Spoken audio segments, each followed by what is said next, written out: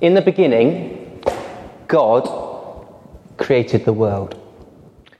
And he created us, so this is us, in his image and his likeness. And God, who is love, desired nothing more than to have a living, lifelong love relationship with his image bearers.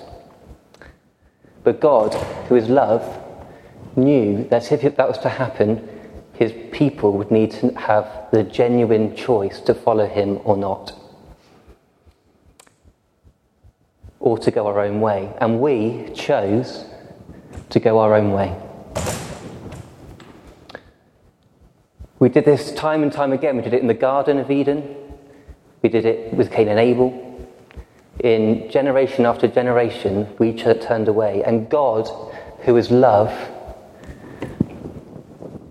pursued us. He came looking for us in the garden. And he came looking for Cain and Abel after he killed Abel. Well, he came looking for Cain after he killed Abel. And he said to him, I will protect you from other people. And he came looking for the children of Israel. And even when they turned their back on him, again, he still came looking. But he said to us, I will give you the laws to guide you. I'll give you the directions to lead you back towards holiness. And we said that actually, we would prefer the golden calf. And God said, I still want you. And we said, that's all right, thanks, but no. And God said, I will lead you into captivity, not just to punish you, but so that you will grow thirsty for more of me. And we said, no.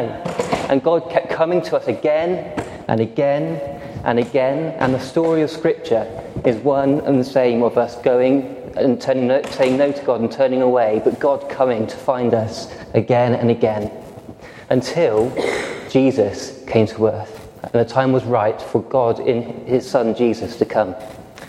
Now, not since Adam had we known such a perfect being. He taught us how to love not only God but our neighbours, and to love ourselves. Jesus lived a life that rebuked religion but welcomed every sinner who felt they were outside of God's reach. He never pushed them away in judgment. He always pulled them close. And then, after he had reached out to a woman at the well, she thought, looking at this Jesus, that he wouldn't want to see to know her. So she turned away, and he came and said, "Actually, no, I want a relationship with you." And he saw Zacchaeus up a tree, a tax collector, who was a sinner, and he thought that God wouldn't want to look at him. But he said, "Actually, I want to know you."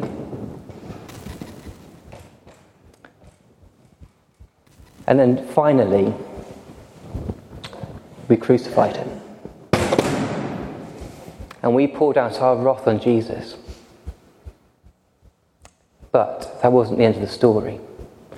Because Jesus rose again. And he said to us, "I want to come and live inside you." And if only these stacked like they should. I should have checked that. But he said, "I want to live inside you, and I want a relationship with you, and I want you to know what it's like to have me as your Saviour." He gave us his Holy Spirit that we would go nowhere without him, and that together we could do life. And this is really, really good news. Now, why have I told you this? How does this relate to the passage today? So, our passage that we've heard was from Ephesians.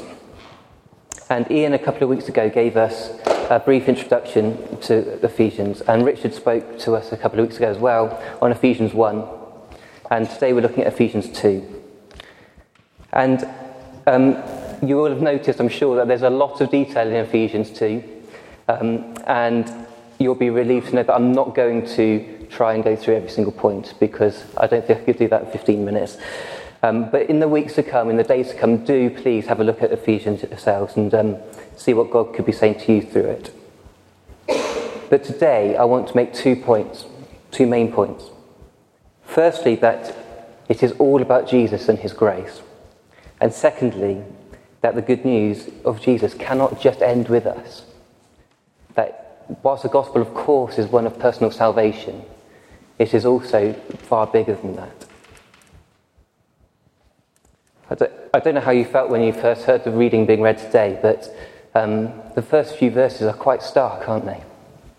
They can be quite foreboding. And there's a quote from John Stott, the late John Stott, the great theologian and preacher. He said, "Paul first plumbs the depths of pessimism about man and then rises to the heights of optimism about God. For what Paul does in that passage is to paint a vivid contrast between what man is by nature and what he can become by grace." I don't know how many of you use sat-nav. I hate sat-nav. Not for the reasons you might think. It's because, well, my wife loves it, and especially when I'm driving, she likes to put it on because she doesn't trust my sense of direction. But it's not just that, actually. She likes to know what time we're going to arrive at a particular place. And it drives me mad because all I do is I try and beat the time. Whenever I'm driving, I just try and beat it, because obviously I know better than Google. Google, who has all the knowledge of all the road systems in the United Kingdom and beyond, knows where all the cars are doing. They have millions and millions of cars of data in real time, and me, Rob Cromwell, in Bristol, trying to get somewhere, thinks I know better than Google. I have the audacity to think that I am better and can go my own way. Now, some people, and I find myself doing this as well, have the perception that actually there's not that much wrong with humanity, or with myself. I can get caught into that trap. But that text doesn't let us go there, does it? But it's a good job that it doesn't end at verse 3. And we get in verse 4 the glorious two words, but God. But God. And Paul then goes into an amazing collection of verses, painting a vivid picture of who God is. The God who is rich in mercy, who out of the great love which he has loved us, that even when we were dead, he made us alive together with Christ. And by grace we have been saved and raised up with him and seated in the heavenly places in Christ Jesus, so that in the ages to come he might show the immeasurable riches of his grace and kindness towards us in Christ. For by grace you have been saved through faith, and this is not of your own doing. It is a gift of God, not the result of works, so that no one may boast. For we are what he has made us, created in Christ Jesus, for good works which God prepared beforehand, so we may walk in them. This is who our God is, the one who is rich in mercy with great love. He has revealed himself through Jesus, primarily through Jesus. There's a pastor in America who I love to listen to called Brian Zahnd, and he's got this line. He says, God is like Jesus. God has always been like Jesus. There has never been a time when God wasn't like Jesus. We haven't always known it, but now we do. The old hymn, To God Be the Glory, has the words, To God be the glory, great things he has done. So loved he the world that he gave us his Son, who yielded his life an atonement for sin and opened the life gate that all may go in. So, the first thing I really want to draw out of this passage is that God is worthy. He is worthy of our worship. It all begins with Jesus.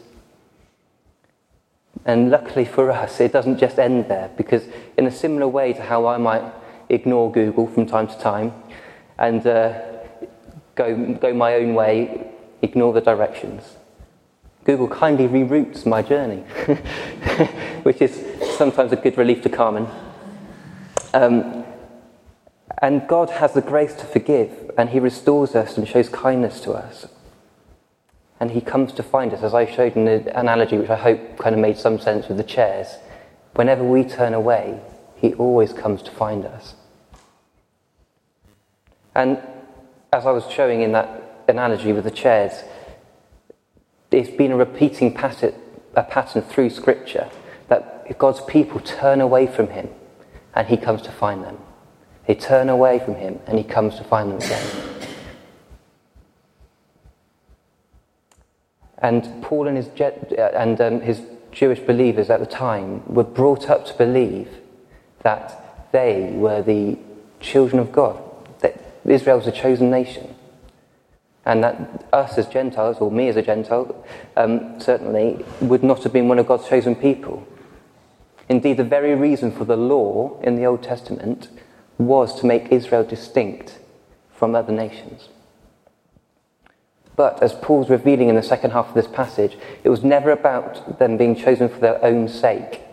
It was about being chosen for the sake of other people. And friends, this is still the same. Actually, we are not just saved for our own sake. We are saved for the sake of other people and for the sake of the world. Through Jesus, God has created in himself one new humanity in the place of two, thus making peace. We are no longer meant to be splinter groups around the country, around the church, around the parish system, around society. But actually, God has made us one. We're meant to be one people because he has made us to be one people in the new humanity which he has created through himself. I wonder where in your own lives might there be areas where we might need some reconciliation and peace. I know there's areas in mine where I need it. How can we as a church live to seek to break down dividing lines in our church, in our parish, in our city? Aren't we fortunate at St. Matthew's we kind of have a parish where we have lots of different groups of people, lots of diversity.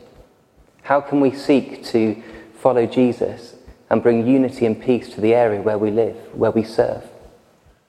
Especially in a time such as this, where there's so much division. As Richard touched on earlier, there's wars, there's so much hurt going on in society and in the world. In the confusion and fear, how can we seek to bring Jesus to our society?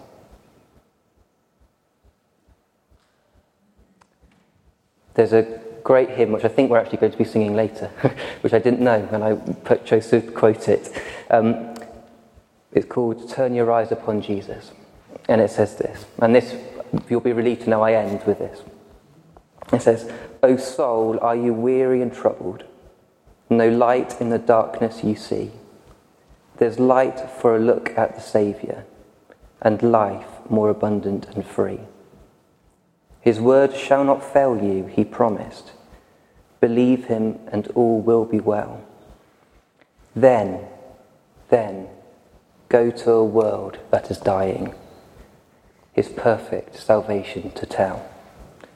Turn your eyes upon Jesus.